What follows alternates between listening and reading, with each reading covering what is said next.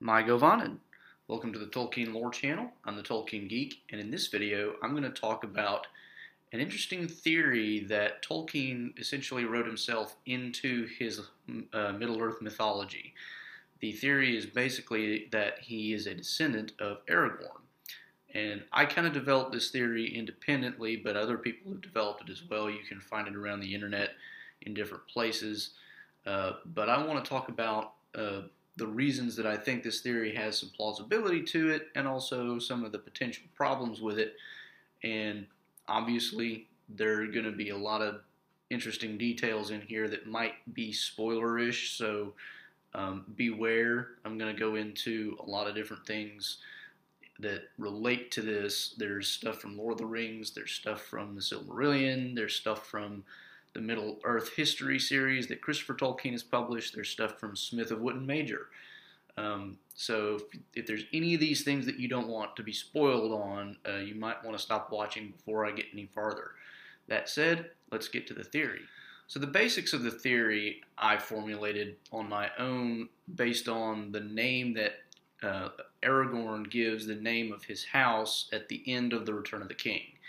There is a little scene where one of the hobbits calls him Strider in front of either Prince Imrahil or one of the other notable people of Minas Tirith, and whoever it is basically says, "Is that how you address the king?" And of course, the hobbit's kind of embarrassed about the whole thing, but Aragorn basically says, maybe it'll sound better in the Quenya. He doesn't use the term Quenya, but he's referring to the Quenya, and he basically says Tel-Contar, which is the Quenya term for Strider, apparently, will be the name of his house forever. So he basically takes the name that he had been given in a not so nice way and applies it to his family name for the rest of time.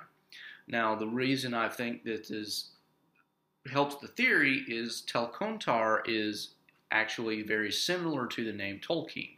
At first glance, it doesn't seem like it is, but if you pay attention to the way the word is shaped in terms of its consonants, leave out the vowels, and think of it phonetically. Tolkien and Tel-Contar both start with T. The next consonant is an L, and the next consonant sound is a K, so it's spelled with a C in Tel-Contar and a K in Tolkien, but it's the same sound. And then the next consonant is an N. The only real difference between the two is Tel-Contar ends up having the extra 3 letters of TAR at the end. And on the one hand, you might say that that's not really that close, but you have to remember that in Tolkien's development of his own languages, he was actually very interested in the idea of language development over time and how languages evolve, how they change. And one of the ways in which he does that is through vowel shifting and things like that. So if you pay attention to, for example, the plurals of some Elvish words that we can just see from maps, you can tell that a lot of words end up shifting their vowel sounds from singular to plural. So the word for hill is amon, but the word for hills, plural, is emyn. So it goes from amon to emyn. And similarly, the word for tower is barad, as in Barad-dûr, the Dark Tower. But the plural for tower, which we can see in the Tower Hills to the west of the Shire, is Beraid. So it goes from B-A-R-A-D to B-E-R-A-I-D. So vowel shifting is an easy thing to deal with. The only real trick is the T-A-R at the end of Tel-Contar. But that, I think, is not a big deal either because, again, if you think about language developing over years and years and years, it's really easy to imagine a scenario where an ending syllable just kind of gets dropped off over time for simplicity's sake. So that's point number 1 in favor of the theory, and point number 2 is also related to Aragorn himself because his lineage goes back to Luthien, Beren and Luthien from the Silmarillion. And one of the things that is said of Luthien is that her line will endure forever. Her line will never die out. There will always be a descendant of Luthien, and that, that plays into the theory a little bit, because if that's the case, and we have to remember that Middle-earth is supposed to be kind of like a prehistorical Earth, the Lord of the Rings and the Silmarillion are both mythic prehistories of our own world, then that means there has to be some descendant of Luthien still running around, because in Tolkien's world, prophecies come true. So, that being the case, somebody has to be the heir of Luthien somewhere in the world, and given that Aragorn gives his house the name Tel Contar, and he's the last remaining descendant of Luthien, you would want to look for somebody with a similar name to Tel Contar. How many names do you know that are more similar than Tolkien? So, that's kind of the first two pieces of evidence that you can just pick up from the Lord of the Rings itself, but there's also some more stuff that you can get into that gets a little more interesting and even a little more compelling. So the next two pieces of information come from, well, not come from, but relate to Smith of Wootton Major. I've talked about this before in a previous video, the story as a general topic. I didn't want to get into a whole lot of detail even in that video, because there's a lot of cool stuff that you should read yourself. But for purposes of this video, what I want to point out is the protagonist in Smith of Wootton Major is in some ways a reflection of Tolkien himself. You get the idea that there's a lot of Tolkien's own very personal feeling about how he views fantasy and the wonder and awe that he experiences in writing it and experiencing it himself, that he puts into Smith. And the reason this is important is because we find out that Smith's grandfather was a man named Ryder, which sounds a lot like Strider, right? So he's got a grandfather named Ryder who was a great traveler, and who was also very much in, he traveled in Faerie himself, which is what Smith of Wootton Major does throughout the story. And the reason I say Smith is also a kind of a reflection of Tolkien in an autobiographical sense is one of the things about Smith throughout the story is he's constantly kind of going off on these journeys into Faerie, and he leaves his family behind to do this, and it's like something he's almost compelled to do. And the same could be said of Tolkien in a way, because he's constantly leaving behind family duties or his work duties or other things. He admits in one of his letters a lot of the time that he spent on his own mythology was time that was stolen from other places. So you get the idea that Tolkien and Smith of Wootton Major are at least, they're not a one-to-one correspondence like, say, maybe Leaf by Niggle. The protagonist Niggle is pretty much Tolkien. But you do get the idea that there is a connection there. And so it's interesting to see that Smith has a grandfather named Ryder who is also, well-traveled in Faerie. And the fact that he's well-traveled brings up a second point, which is that Tolkien, along with Lewis and some other people that he knew, was very fond of taking long, long walks in the countryside, which, if you think about it, makes a lot of sense, because the reason Strider gets named Strider in The Lord of the Rings is because he goes about at a great pace on his long legs and is very well traveled. He's the most well traveled man of his day, which is kind of easy in the sense that he's 87 years old and still young and hale. But the point remains, he's well traveled, he walks a lot. And that plays into the theory as well. This is probably the weakest piece of evidence, but I still think it's interesting to note, especially because Smith of Wootton Major was written long after Lord of the Rings. It was actually published well later and written well later, and so it's an easy thing to fit into. If we want to say that this is something that Tolkien did, it's easy to say that he could have put the same theory into Smith of Wootton Major. It's not a very strong piece of evidence, but I do think it's worth mentioning. The next piece of evidence, though, I think is the strongest, and that's going to be the most interesting. So this last piece of evidence is from the History of Middle-earth series that Christopher Tolkien has been publishing for years, which is basically finished now as far as anybody can tell. But back in the 5th volume of that series, which is labeled The Lost Road and Other Writings, we get a piece of fiction that Tolkien started as part of an agreement with C.S. Lewis. I talked about this in one of my videos about the ways that Tolkien impacted culture. He ended up having a an agreement with Lewis that he would write a time travel story and Lewis would write a space travel story. Lewis, of course, ended up writing the space trilogy, which has Out of the Silent Planet, Perelandra, and That Hideous Strength. Tolkien never finished his story, so we never really got to see it in print. But Christopher Tolkien did put kind of the beginning stages of it, the part that had been written, into The Lost Road and Other Writings, which is volume 5 of the History of Middle-earth series. And the reason this is important is because it plays a significant role in the Middle-earth mythology, because the time travel story ends up becoming the basis for Tolkien's Numenor.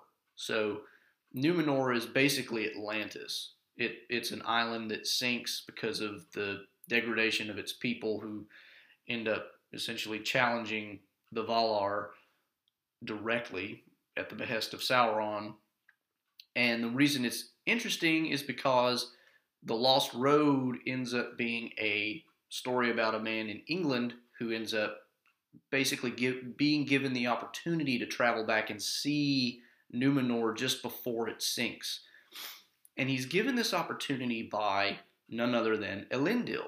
Now this is where it gets really interesting, because the protagonist himself isn't named in any way that you would think that he was Tolkien. But the thing about him that makes his character kind of interesting at the very beginning of the story is he keeps getting, it's not really clear, but some kind of either auditory inspirations or some other kind of inspiration of some language that he just gets snatches of. He just gets bits and pieces, and he calls it Elf Latin.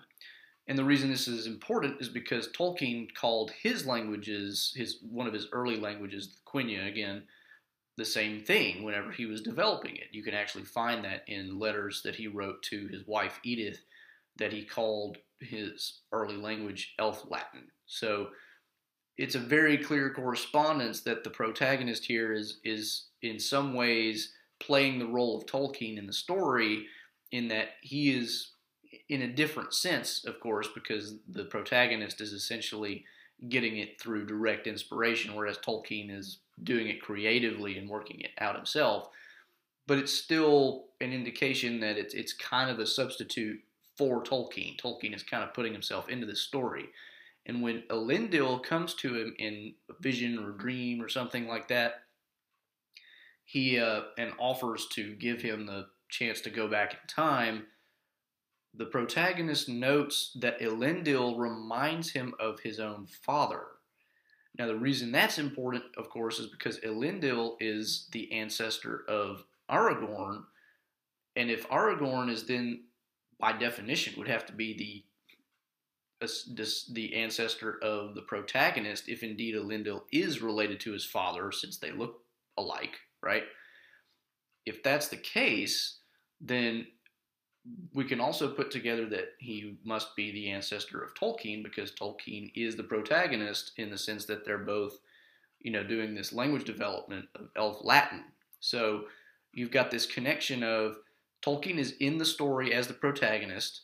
He sees Elendil, who looks like his father, which indicates they're related, which means they must also be related to Aragorn. Aragorn is the only remaining descendant of Elendil at the time of the Lord of the Rings. So there's no one else you could be descended from other than Aragorn and still be descended from Elendil. So by definition, if you're descended from Elendil, you must be descended from Aragorn, and that means Tolkien himself, if he really is kind of putting himself into the Lost Road story, is also descended from Elendil and therefore Aragorn. So in my opinion, that's the strongest piece of evidence for the theory, because it's the most obvious tie of Tolkien to one of his own stories, and it's the most obvious tie to being a descendant of the Elendil Aragorn lineage. So those are the reasons that I think the theory has a lot of plausibility to it. Now I want to get into a couple of the potential problems with it. The first major problem with the theory is that going back to the language issue and Tolkien's language development, Tel Kontar is apparently based off of a root that means either stalk or limb or leg. And you can also get this information from the Lost Road itself, which is, it contains a lot more than just that one story. But in the Lost Road, which is the Lost Road and other writings, it contains an actual etymological dictionary of different Elvish words that Tolkien had started. You can kind of tell there's different entries with different definitions and whatnot. And the word specifically that we're looking at here is the word telek, which is given the definition stalk, stem, leg. And it's a Quenya word, and it has a Noldorin analog. But the interesting thing about this etymology set is that it was developed prior to Lord of the Rings, or Christopher Tolkien has some notes in advance of the etymology itself that, you know, some of the stuff might have been added during the early stages of the Lord of the Rings, but he thinks that most of it was finished beforehand. So the word Telkontar is based on a pre-existing word that existed before Tolkien wrote Lord of the Rings, and therefore before he really could have had a chance to put himself into the story. Now, I don't think this is a fatal objection because, first of all, the root word is Telek. That doesn't get you all the way to Telkontar. You know, there's nothing about the word strider that necessarily says that if you're going to base it off of a root word for leg, it's going to end up having the form Telkontar. And I've looked through the etymologies to see if I can find some other roots that make it clear that those two are related. I can't find one. Now, there might be some other older ones that are, you know, other information out there in some of the more academic publications on Tolkien's language development that shed more light on this. But as far as I can tell, there's nothing for sure that shows that, you know, the form Telkontar would have been clear before, you know, the Lord of the Rings was written. The other reason I don't think it's fatal is because the Lost Road pre-existed the Lord of the Rings, and so he's kind of already putting himself in there anyway. So the fact that the root word telek is already there doesn't necessarily kill it, because you still have to come up with the, you know, the full word Telkontar, and of course, you know, he manages to do that by shifting around the way the word actually fits together with some other root words that he might have developed, you know, as he was writing Lord of the Rings to fit the purpose of making himself a descendant of Aragorn. So that's number one. Number two is, again, language related, but in this case it's about Tolkien's own name. Tolkien says in one of his letters to somebody that his own name is Germanic in origin and basically means foolhardy. And but of course in that same letter, he basically points out that, you know, I don't think that, you know, I'm necessarily foolhardy. So, you know, he's making a point that the name doesn't necessarily apply to who I am as a person or anything. But it is interesting to note that he does already know of a theoretical etymological derivation of his own name. And you get the idea that when he brings that up, he's saying that's the best explanation. It's not necessarily something that he knows for sure, because a lot of names and a lot of words we just don't really have good etymological histories for. So, you know, on the one hand, this is kind of problematic because his name theoretically has a meaning that's not the same as Telkontar.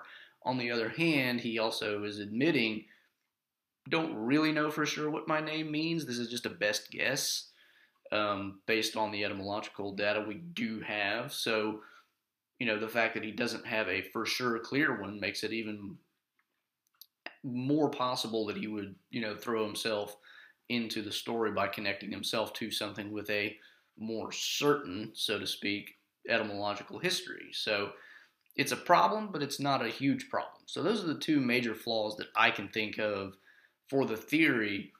But I'd be interested to know if anybody else has any other thoughts on it. Do you know of any other, you know, problems with the theory? Can you think of any other evidence for the theory? You can find different stuff out there on the internet. I mean, there's probably Reddit threads and who knows what on this, but if you know something that I haven't talked about here, feel free to comment. I'd be interested in carrying on a discussion because this is one of my personal favorite pet theories when it comes to the Lord of the Rings. So that's the theory that Tolkien is descended from Aragorn in the Lord of the Rings. If you enjoyed that theory and think it's worth learning more about Tolkien and the worlds that he created, please subscribe. You can also follow me on Twitter at JRRTLore. And if you like this video in particular, please like it and share it around. I'll see you next time. This is the Tolkien Geek signing out for the Tolkien Lore channel. Namaste.